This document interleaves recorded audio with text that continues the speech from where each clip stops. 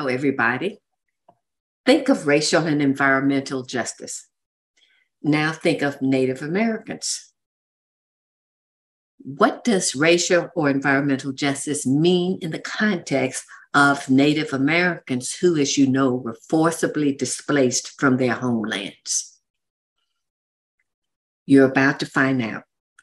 Dina Gilio-Whitaker is a scholar in American Studies and herself a Native American. Hello, everybody. This video is a long time in the making. I have long wanted to bring someone here who could talk with us about Indigenous justice and who had a great background for it. And we have lucked out to get Dina Gilio-Whitaker to talk with us. She's a lecturer of American Indian Studies at California State University, San Marcos. This again, an educator in American Indian environmental policy, author of 2 books, and we will post information about her books in the show notes at the bottom of the video. So, welcome, Dina. Good morning, Dr. Jean, or I guess it's good afternoon. It's nice to meet you. I'm delighted to meet you. Okay, so I'm surprised at the anxiety I'm starting to feel about this topic, because we all know that, or most of us know, that the United States is listed on Genocide Watch as a country having committed genocide with the Native American population. And I have wanted to address this in our podcast and have done a few shows about it, but we haven't really dug as deep as I'm imagining we're going to go here on this. So let's start with you and your background. Tell us about your growing up, your affiliation with the Native American community, whether that's even the correct term. What is the term? Because, you know, terms comes and goes. So tell us about yourself. Sure. So I will start by introducing myself and formally in a cultural way that I usually do. And I do that by saying, why pisnak siok, isquis Dina Gilio-Whitaker. And that's just a way that if I was in my tribal community or any tribal community, I would just greet who I'm speaking to the audience as relatives. And that's in our tribal language, which is known as Insukchin. Okay, hang on a minute. We gotta get those words. Say it slowly. So say the greeting first again. It's why pisnak siok. Isquis Dina Gilio-Whitaker. Okay. Okay. And your tribal community, what did you call it again? Tribal language? The language is called Insukchin, and that's the language of the Sioux people. And that's a group, that's a band and tribal group that I'm affiliated with through the Colville Confederated Tribes of Washington State. So that's my tribal affiliation. However, I'm in Southern California, which is where I grew up. So I grew up separated from my tribal culture. I'm of the first generation in that lineage to do so. My mother was from that community, and the reason that I came to be raised away from that community was as a direct result of federal policy, which at the time I was born was known as termination. So the federal government in the 1950s was actively, like it had been for centuries, trying to eliminate our existence. And but that was official policy? Oh, yeah. Yeah, throughout the 1950s and 1960s. So what that meant was that they wanted to solve their Indian problem. And that's the exact language that they called it, the Indian problem. And our existence was actually a problem for them. It's always been a problem. And the way that they envisioned solving the problem has varied from era to era. But in the mid to late 20th century, it was about eliminating our political existence as tribal nations and communities. And so what that looked like, and then finally assimilating us. So it's always been about, if not direct extermination, physical extermination, it's been about forced assimilation. So termination was about forced assimilation yet again. Yeah, well, the boarding schools have been in the news, and so we know about that, the separation of children, and so that they could be acculturated into American society. So I'm assuming that's part of that policy. Yeah, that's definitely part of it. And my grandmother was a boarding school survivor. So my mother's mother had been through the boarding school system, and that had, as it did for all families, it had deep and profound impacts on the families generations later. And that was true in my family. So without getting into the trauma of that, because it was ultimately a trauma-inducing and multi-generational trauma situation, by the time the termination policy came around, it was just another push to take Native people, separate them from their lands, get them off the reservations, get them absorbed into to mainstream America, and they would no longer then be legally classified as Indians, and the federal government would end its responsibility to them, because the relationship between the federal government and tribal nations has always been a political relationship based on treaties, and those treaties made promises. Right. Before we go further, I want to put a pin on the treaties. I'm finding myself distracted because you said without wanting to go into the trauma, and I'm thinking, well, wait a minute. That's part of the backdrop, right? So is there something you can say that you can share with us to help us understand that trauma? And then we can go to the treaties. Oh, well, that's a really big conversation, and I can. In fact, I'm glad that you mentioned it, because it's a trail to where I hope we'll end up in this conversation about why it all matters today.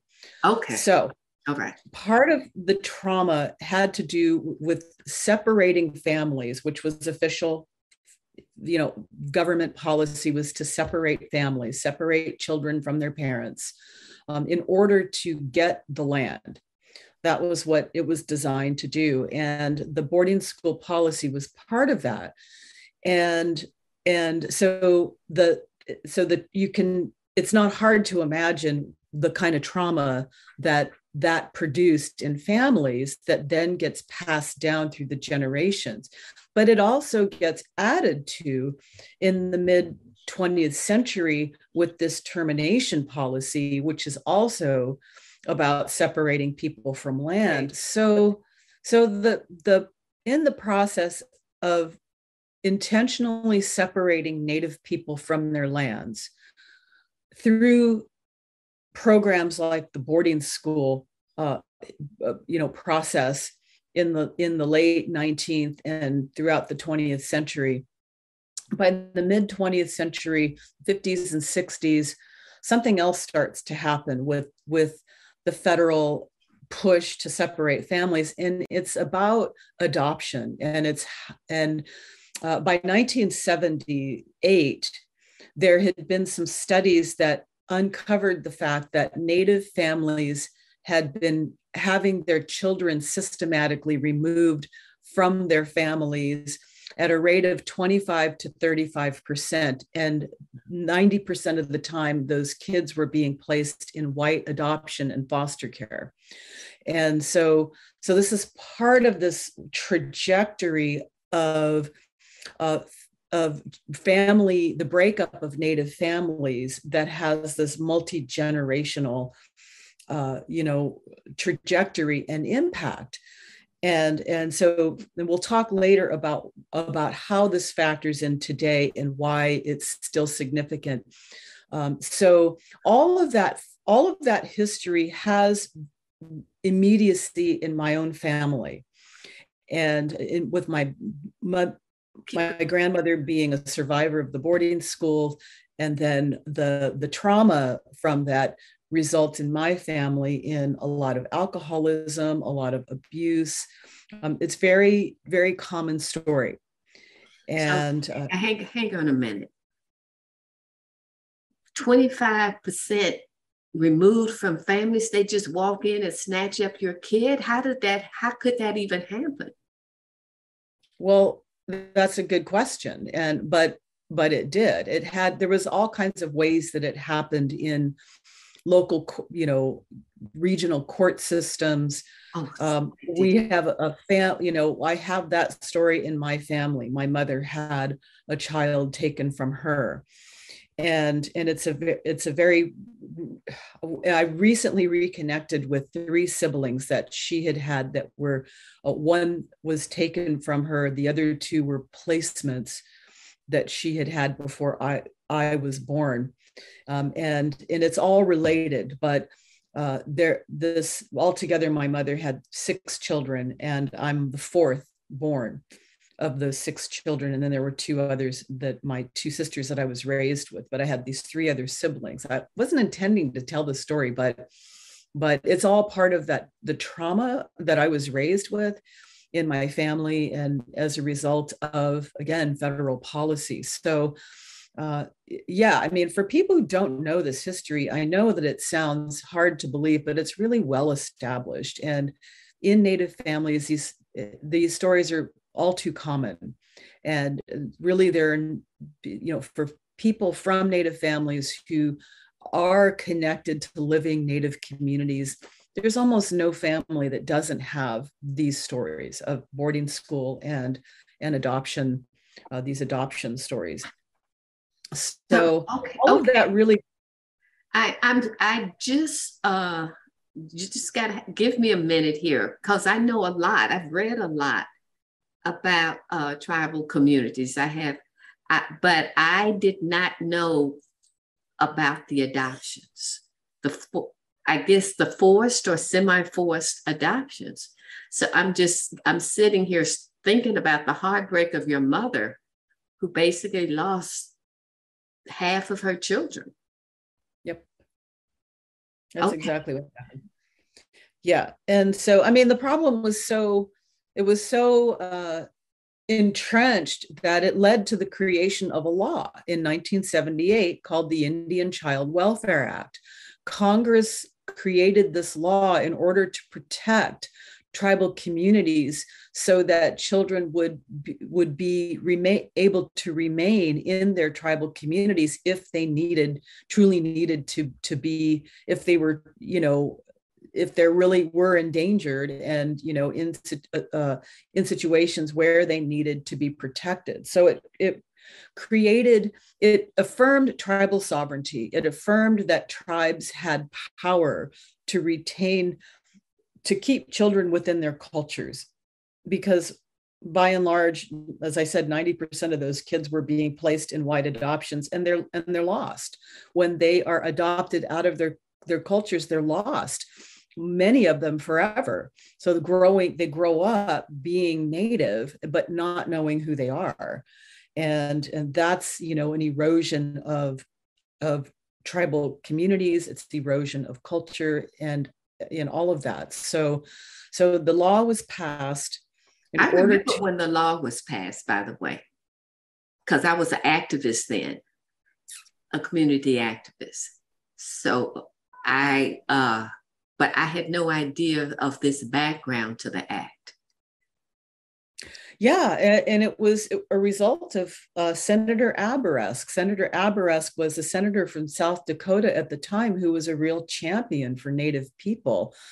The studies that had been done showed conclusively that this was the pattern of the outward adoption, these white adoptions. So he championed that, and we've had this law ever since then. And it is widely considered one of the most important and it's one of the most important laws in the field of federal Indian law because of its power to affirm tribal sovereignty. Okay. And that's what it takes for tribes to have more power to keep their families together. So that's the backdrop of my own life, and why, how I come to be somebody raised outside my tribal culture.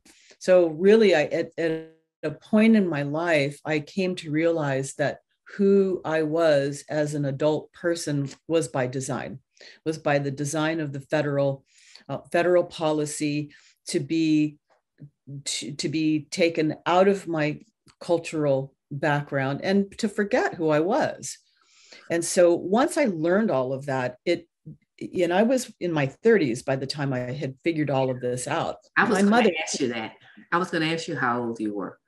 Okay. Yeah, I was in my 30s, and my mother didn't have the language for this. We didn't have the language. We didn't even have in our communities until the 90s, the mid to late 90s, the talking about the boarding school history was something that wasn't even done.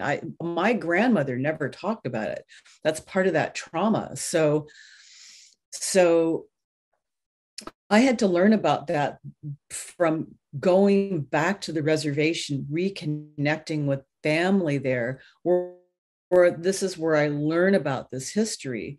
And it gets told to me by my great uncle, who at the time was 75 years old and himself had survived this very abusive boarding school system. And when I learned that history, it was life-changing for me. So once I learned that, I had changed. I decided that I was going to spend the rest of my life re-educating myself so that I could educate others about this history and finally start being honest about the real foundation of this country. And so that's what sets me off on this journey. I eventually become an artist. So I was an artist in the native art world for a long time, and my goal and my promise to do this process of education took that route. Eventually, I went back to school, and I also got into journalism as a writer. That's what really led me back to school.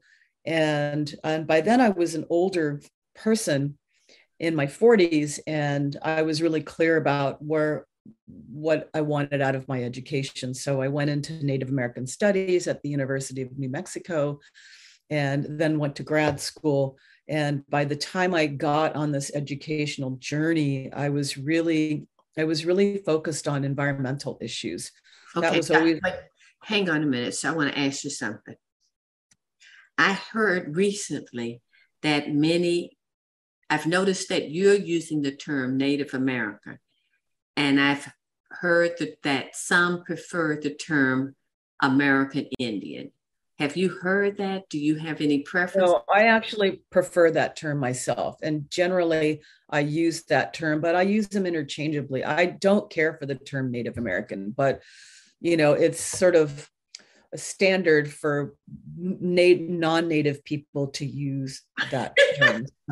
So you're talking to a non-Native, so you're using my language, and I'm busy searching, trying to make sure I'm using the correct terms. So henceforth in this conversation, let's call it American Indian. Sounds good. Okay, so tell me why you prefer American Indian over Native American. Well, I grew up being American Indian. I grew up being Indian. In my generation, that's the term that we use. That's the term in my mother's generation and her generation. So even though that's not a great term because it's a European term, it's not a term we used for ourselves. That's what they called us. We called ourselves by our own names, but there is, hundreds and hundreds of those names. And so the only really the best term is those tribal terms, but that's really confusing for people. So there's it just became one sort of umbrella term that Europeans used to distinguish themselves from the people that they found when they came here. Right. So there was obviously not until Europeans got here, there was no term Indian. Sure. We were just the people. And we called that in all our various languages. So once this process of European invasion happens, they use that term to separate themselves from us because we're the other from them. Right. So and that's just how it's been for 500 years. So Native American is a term that really doesn't come into vogue until like the 1990s. Mm-hmm. And it's a term of sort of political correctness, but I don't like it because it qualifies the term American. So American is centered, right? And so Native, like you would say, like African American or Italian American or Mexican American, right? But it's the American that's being qualified and thus centered. Well, for Native people, we didn't start out as Americans. We're Native, we're indigenous. And so the American part is something very recent for us. And so I don't care for the centering of the American part of it. I'm Colville, I'm Sinixt. So, but that's a term that I can't lead with that because it's too confusing. People don't know what that is. See, so. Okay. So it's very complicated. Okay. Indigenizing and decolonizing. That's it. Okay. Yes. Okay. So it's the opposite of colonizing, right? So we understand what colonizing is, right? I mean, a huge part of the world has been colonized for the last 500 years. All of Africa was colonized, all of Asia was colonized, the South Pacific was colonized. And arguably other places, because of Europeans going out and, plundering and looting in all these places they did. So, we have the reverse of colonizing, which is about people reclaiming their lands, reclaiming their cultures and everything, which really starts in Asia and Africa. If we think about India, right, and Mahatma Gandhi kicking out the British in the 1940s and getting their country back, that's a decolonizing history. Okay. Same thing happens in Africa during the 1950s and 1960s when Africans are kicking out their British and French and Dutch and German and whoever else colonized Africa, kicking them out and forming their own governments. So the same thing is happening in the Western Hemisphere or the Americas. So when we use that term, it follows on this historical trajectory of indigenous people reclaiming who they are and affirming their cultures and their sovereignty. But it's different in the US because you can't kick out the colonizers. The way that colonialism happens in North America is different than the way it happened in Asia and Africa, where the reason is because in those places, the indigenous people remained in the majority. But that's not what happened in North America and like in the South Pacific or in New Zealand or Australia. The colonizers came and they engaged in population transfer. They brought all their people to these places because it's not just resources they wanted, like in those other continents, it's the land that they want. So that's a huge distinction that I had never thought about. So they came and stayed versus come right. and for lack of a better term, rape the land. So Exactly. they came and stayed. They came to stay because it's the land that they want. And we call this settler colonialism. So because it's about settlement. They Right. come and they settle the land. But that settlement, that's really a sort of a benign term for the genocidal process that it ultimately becomes. So we talk about this process of settler colonialism being about replacing Indigenous people, eliminating Indigenous people in order to replace with a foreign population. And so this really shapes, this is the way we as scholars talk about it in the US and in Canada and Australia and New Zealand, especially Hawaii. So where this process of population transfer happens and Native people's populations are diminished. And so we're surviving that. So those of us who are Indigenous today in these places are the survivors of these genocidal processes. So I want to understand, you talk about reclaiming. How can you reclaim what was rightfully yours when the settlers came to stay? What does reclaiming mean in that context? That's a great question. And that's something that we talk about a lot. So it looks like a lot of different things.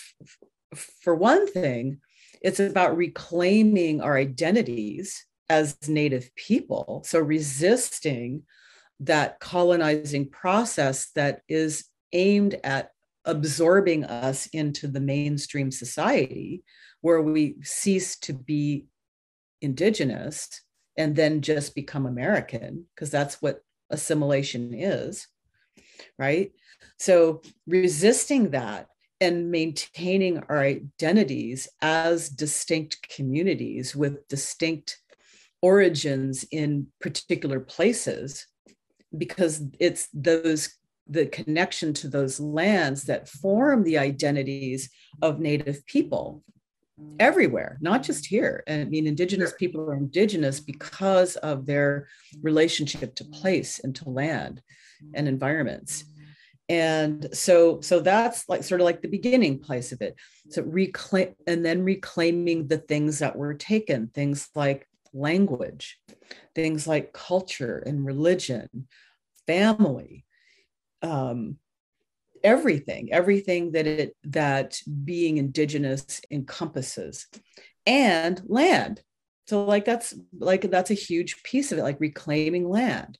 So we've been well on the road to reclaiming those other things throughout the 20th century, reclaiming our languages and reclaiming, although that's still we're still fighting the erosion of our languages. I mean, our language, we're fighting that all the time to get our languages back, because we were forced into the boarding schools. We were forced to speak English, punished for speaking our languages. That led to language death or language erosion. So, getting that back, reclaiming our food, even our food traditions. So all of these things are all on the table now. Okay, so for your tribal nation, your particular tribal nation, you mentioned reclaiming the land. Do you have property rights to any piece of land that can be the homeland? Me personally, or our tribe? Your tribal nation. Oh, we have a reservation. We have one of the largest reservations in Washington State. The Colville Indian Reservation is 1.2 million acres. Ah, okay. So that you have a place to point to the Colville. Okay, I've heard of Colville. When you said it, I see what I have to see proper nouns for me to understand them. I can't just hear them. So now I see Colville. Yes. Okay. Right. So you have okay. So that's your and what's the name of your tribe again? It's not called Colville. That was a name that was given to us. Our reservation was established as the Colville Reservation because of an English explorer who set up a fort in the early 1800s. Yeah. So like a lot of tribal names have, similar stories, names that were given to them by the colonizers. Yeah. I had someone on we interviewed who is part of a group that's reclaiming original names, tribal names, and saying why in the world should you live on Colville Reservation? That doesn't make any sense. Colville stumbled across the land. He has no other ties to it. So I know we know that movement is going on. Yeah, well, we rejected changing the name of our reservation. I mean, that was a vote that only happened just in the last couple of years. There was a move to replace the name, recognizing that it's a colonized name, and there was a beautiful name that was put forward as a better name, but the membership rejected it, and I don't even know why. Oh, that's interesting. But I think it's that, I don't know, that's a big conversation, but it's people those kind of things are very complex when it comes to naming. It's very complex. So the term environmental justice, it implies the human element about how different populations of humans are differentially impacted by the processes of pollution and things that expose them to greater risk and harm. Different things. Right. So environmental justice always refers to human populations. Period. Okay. Yeah.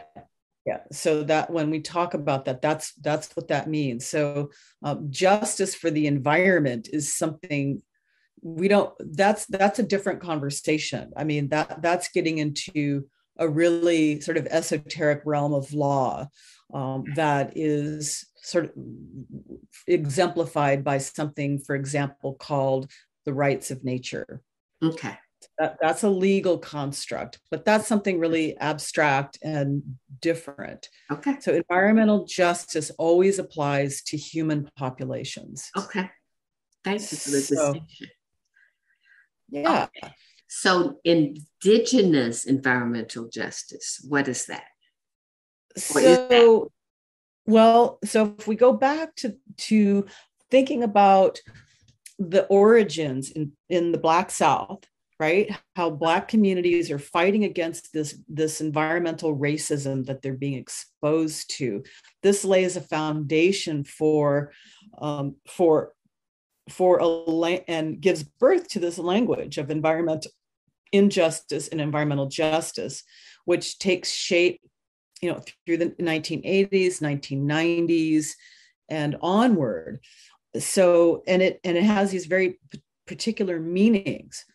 But my argument is that it means something different.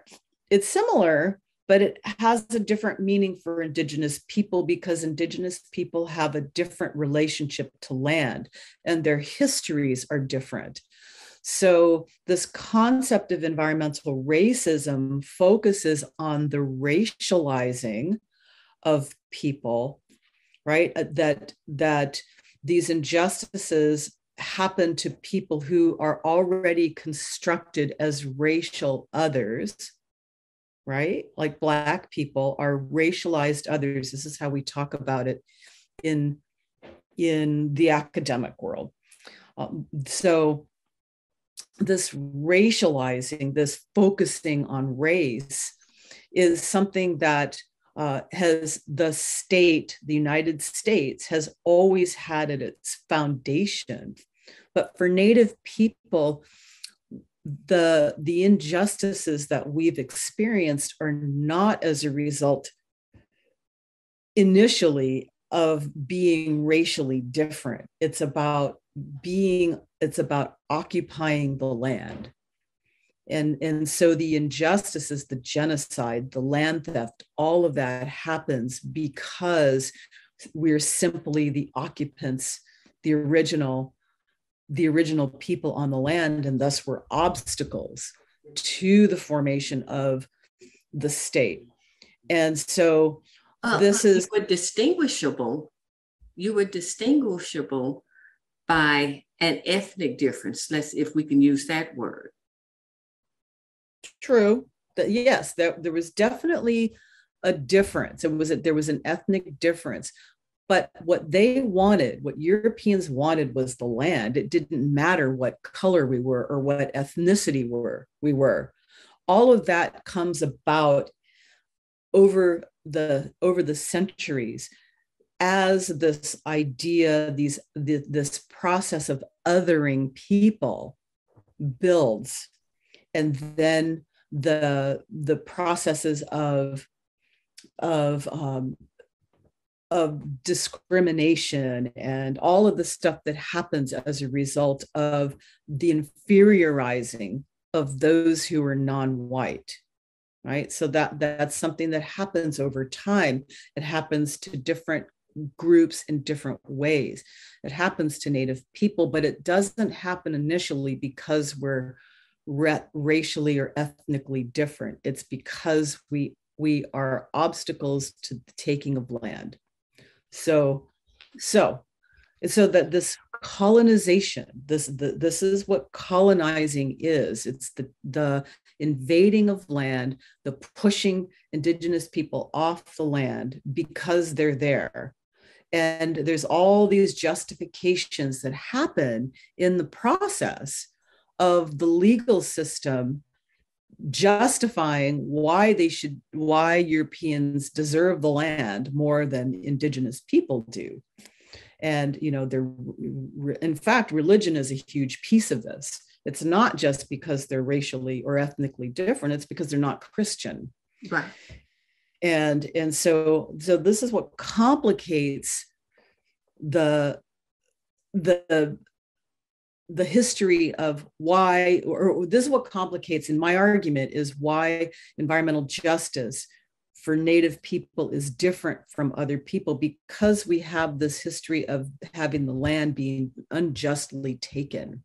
It's not just that we're being dumped on by toxic industry, or smokestacks or air pollution or anything like that. That's just a small piece. We experience all of that as well, but that's a much smaller piece of this larger history of being pushed off our lands, and then all of the impacts that happen to our communities as a result of that.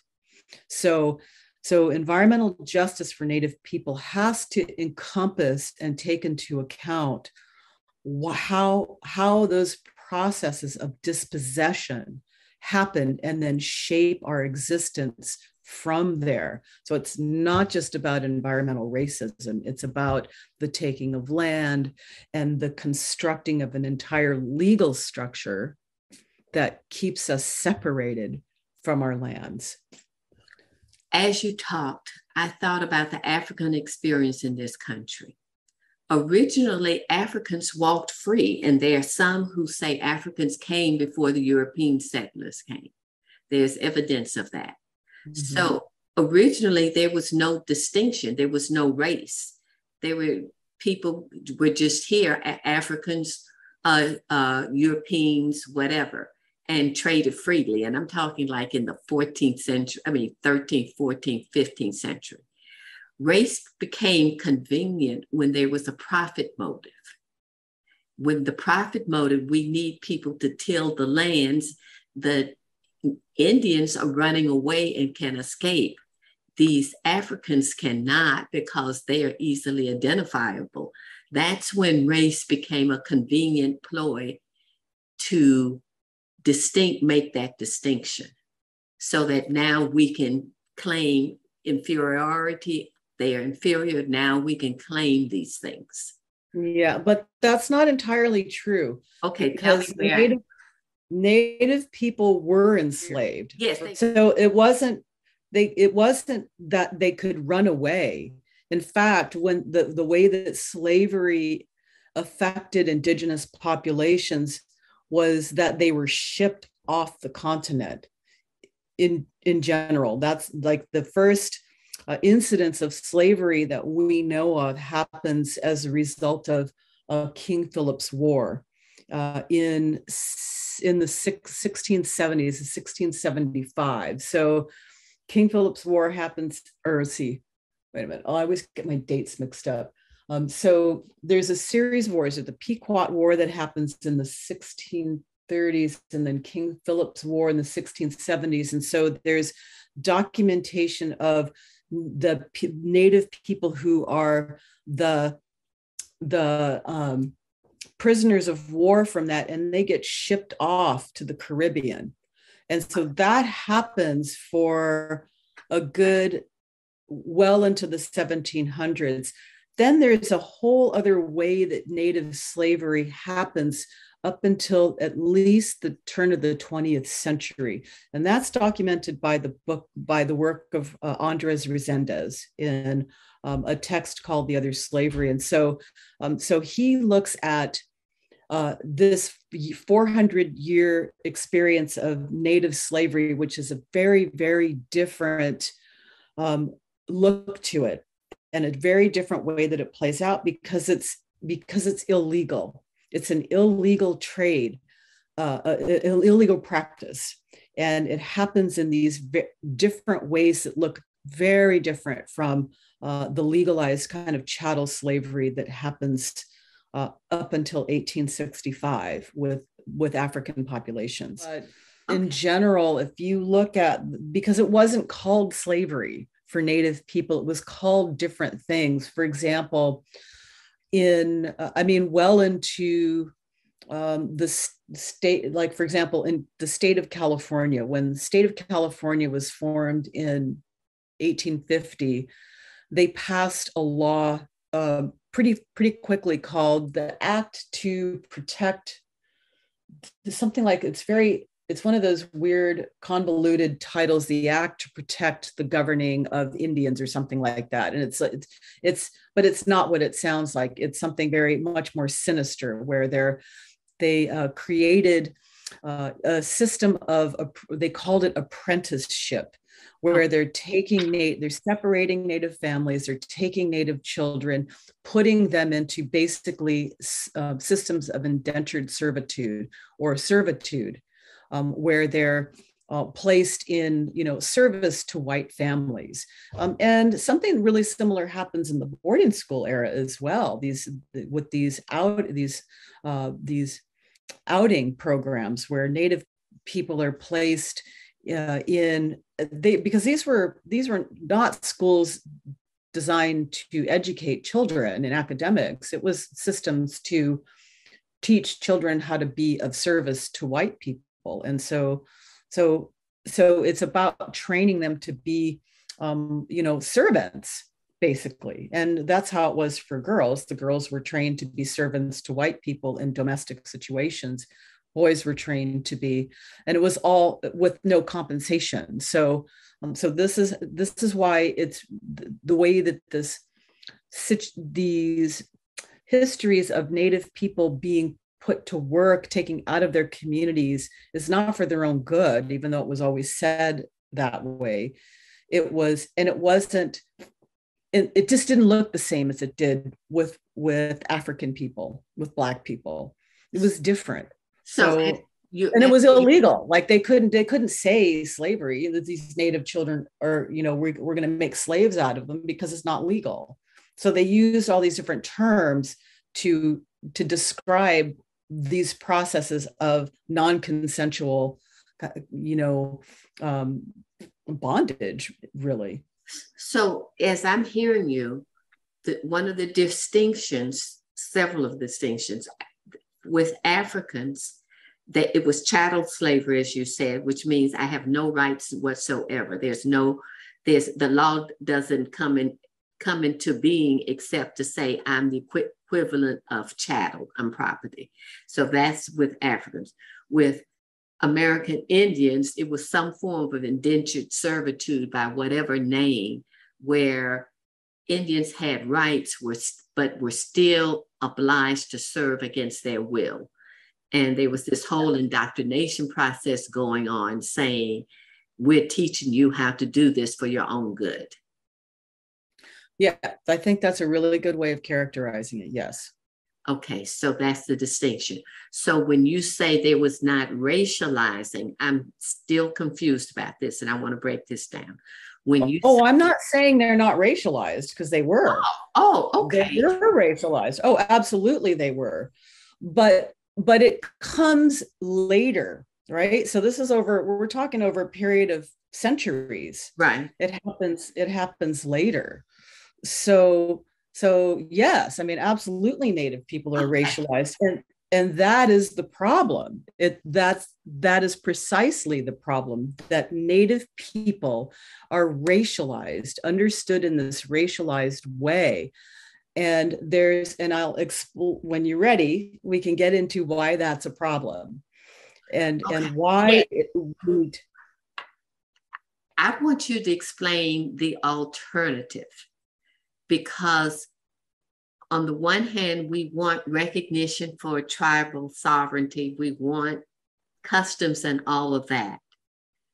How do you keep, this is the same dilemma when the whole issue in the Black community and white community of color blindness. So we're trying to explain to people, no, we don't want you to be colorblind, but we don't want to be negatively racialized, stereotyped, oppressed, and discriminated against. So you understand. So I'm asking you, explain that same dilemma and what you want in opposition to the negative racializing. So the distinction which is really hinges on tribal sovereignty, this is a political distinction. So Native people's relationship to the state, as in the United States as a state, is based on a political relationship. It's not based on their racialization. Got it. Okay. Because we don't have anything like that. Right. For all other ethnic communities in the US, this racialized identity is subsumed by their citizenship, their Americanness. Right. And it's a cultural distinction. Right. Okay. Exactly. With Native people, you have those distinctions as well, but it's based on their political relationship to the state. And that's the crux of it. That's what hinges on, that's what this difference hinges on. And the reason that it's important is because if we go back to the Indian Child Welfare Act of 1978, the reason that law was passed was to stop the hemorrhaging of children from their families. Right. But and I said that it affirms tribal sovereignty. So it gives them power for these communities, which are nations, tribal nations, to protect their own communities. So, but what's happened, and this has been ongoing for some years, this law has erected obstacles in the adoption world. So it makes it more difficult for non-Native people to adopt Native children. And the adoption industry doesn't like it. The adoption industry, which is by and large run by religious conservatives, don't like those kinds of obstacles. And so they have been fighting to undermine and or completely overturn that law, the Indian Child Welfare Act. Really? Yes. And the logic that they're using, they've been working for years to drive cases to the Supreme Court based on the argument that Native people, by virtue of their racial categorization, it's a violation of the Equal Protection Clause of the Constitution. So their argument is that Native people, as a racial group, are given preference, and that's unconstitutional. Oh, my word in heaven. So it's a real convoluting of that logic of equal protection that they're using against Native people in order to undermine their political existence. And, wow. and there's a big conversation about why that would be happening at this point in time. But I said that they've been trying to drive cases to the Supreme Court, which they succeeded in 2013 with the Baby Veronica case. They didn't overturn the law, but it delivered a blow. It delivered a blow to that law. So, but now there's another case called the Brackeen case, which has been making its way through the lower courts. And it's brought this case has been brought by 5 states. So this is a very organized, very coordinated attack based by states like Texas, Louisiana, I think Oklahoma, and I can't remember the 2 other states, but they have joined up with, I think it's 2 families to, and some really powerful law firms, including one law firm that this Gibson and Dunn, which is a law firm that works to defend big oil, fossil fuel companies, big corporations. So they've got these guys in their back pockets, well funded to fight this the Indian Child Welfare Act and to undermine it. And many people think, very well-trained legal minds see this as an opportunity to unravel the foundation of tribal sovereignty. Why? Because tribes still control 5% of the land in the United States. And most of that land contains really valuable resources that also contain legal obstacles to getting at those resources. Okay. So all of this is tied together in the way that I argue it in environmental justice, this conversation of environmental justice, and why it's critically important to understand why environmental justice is different for Native people than for all other people, because we're still trying to protect that the 5% of the land base that we still control in our reservations. And beyond that, where we have treaty rights to non-reservation land too. So we're still fighting that impulse of the settler state to take away every square inch of land, and thus our identities as Native people. I thank you. That's compelling and, for me, riveting. I had not understood before now the political and legal ramifications of the environmental justice applied to tribal communities, tribal nations. So, yeah, and this case, and its reason it's important right now is because the Supreme Court is arguing the Brackeen case this fall. So September, I think it's September. And think about knowing what we know about the Supreme Court. It doesn't take a rocket scientist to illustrate the profound danger that we're in. I was raised that everything hinges on the Supreme Court. And so I would argue with my friends over these last 2 decades, what's most important with voting? I say Supreme Court. That's what's most important. And people said, oh no, this is important. And oh no, this is important. And healthcare is important. And education, whatever, same set. No, the Supreme Court is what the foundation of everything. And so I feel like I'm saying a big I told you something, my friend. And so here we are. Here we are. And people now see that as the court goes, so goes the nation. And we have to figure out how to preserve the court and, well, not preserve the current court, how to restore the court, and how to have good old-fashioned citizenship where people know the issues and vote.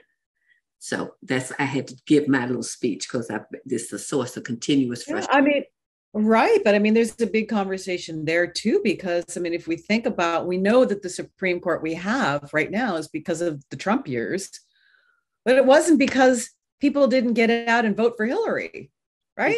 I mean, it was not the popular vote that failed. Yep. It was the Electoral College. So people who are listening to this and who are motivated to do something, what can they do? So it's really important to understand these distinctions that we've been talking about why these frameworks that we think in terms of social justice. I think that on the political left, okay, in the realms of social justice, we have all these different kinds of conversations. We have racial justice, we have environmental justice, we have and race is always and multiculturalism. So we adhere to and we celebrate multiculturalism, and that's great. But there tends to be a process of conflating everybody into that sort of the melting pot theory, like, and celebrate the multicultural state, and that's something that we should do. But for Native people, it's a problem because of all the things that we were just talking about the subsuming of Native people into that multicultural pot and reducing them to just a culture. Like that's assimilation for us. That's just more assimilation. People need to be adept at and versed in, the United States is really a multinational country. You think of someplace, for example, like Bolivia has adopted itself as the plurinational Bolivian state. There's a recognition of the state of Bolivia being comprised of multiple nations of people. The US is in effect the same thing. The US is a country that not only is a multicultural country, it's a multinational country that contains hundreds of tribal nations. It's built on the foundation of hundreds of different nations of communities. And so that's a big difference than just saying, Indians, because we're conditioned in our education system. The erasure of Native people is foundational to the US. It's built on, there used to be Indians here, but they're not really here anymore because they're gone. But even those who know that there are still some Indians here, they don't, because we're not trained to understand tribes as nations with territories that they're still living on and still protecting and defending. The point is that Native people have very different views of land and environment. They don't view land in the same way that dominant society does in terms of the commodification, for example. The US, in the US, land is just a commodity. It's something that is bought and sold, it's traded, it has monetary value. It's not valued for the life that it gives. For Native people, that's the difference. Native people understand themselves as emerging from these very particular ecosystems. And because of that, this relationship, so it's a kinship, understanding the kinship with the natural world, which creates a different set of values. And the values from there are about reciprocity, about respect, about responsibility. And those are not the kinds of values that dominant society places on land and environment, because of this commodification of the natural world. So it's that sense of kinship that were built-in protections why Native people were here for thousands and thousands of years without destroying the environment. Yes. So given that reality, what's the implication? The implications is that understanding that that kind of framework of thinking is what created sustainable societies on this continent for thousands of years. And it's looking to that, to the difference in values that hold the keys for sustainability, human sustainability in the future.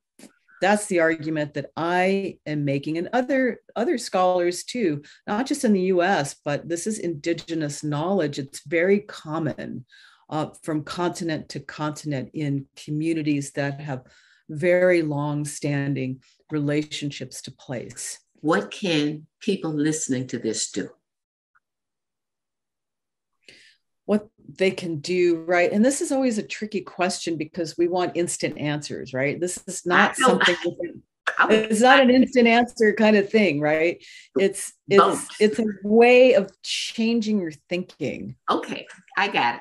Change your thinking. So your call is for people to change their thinking, to recognize and fight against using economic measures, property measures, ownership as the true measure of what we should be in the world and what we should be on this land. Right. Yes. Yeah. I mean, in some ways, it's some would call that Marxism. I'm not sure that I would call it that, but it's definitely a different way of valuing the earth that we live on. Value the earth we live on. Yeah. That's because clearly the system that we're stuck in is what's compromising our ability to survive into the future. So it's adapt and change or perish. That's where we're at. And indigenous knowledge holds the key to a different way of thinking and viewing the world. But, I keep finding pockets of hope like you. I keep looking, and all over, it's like I can feel it, these disconnected movements all over that are coalescing towards a more nobler vision of what we could all be on this land. So how can people reach you? Let's see. I'm on social media. I'm on Twitter. I don't engage with it that much, but I'm on Twitter. I have a Facebook page. I am on Instagram, and I have a website that's www.dgconsulting.org. Okay. I'm easy to find. Google on my name, and lots of stuff comes up, and I'm easy to find. Okay. It's been perplexing at times, and confusing at times, and enlightening most of the time. I am so delighted you were willing to give of your time. Do you have a copy of your book handy? Put a copy. You can. There you go. Oh, yeah, there we go. Okay. So thank you kindly. It's been a delight. Thank you. Same here. It was very delightful talking to you. Appreciate me. I had not really heard that before. What she's asking us to do is to recognize these distinctions, and to honor them as tribal nations. My closing comment to you is please take your citizenship seriously this fall. I was talking with a relative recently who said she didn't get very much in politics, so she wasn't keeping up with what was happening. I explained to her I was raised and taught about the rights and responsibilities of citizenship, which includes voting, keeping up with issues, and understanding the policy issues that would inform my voting. Hoping you're doing the same. As you know, we have a big election coming up in 2022. We've already seen the effects of what happens if enough people don't vote. Hope you will. Thanks for listening.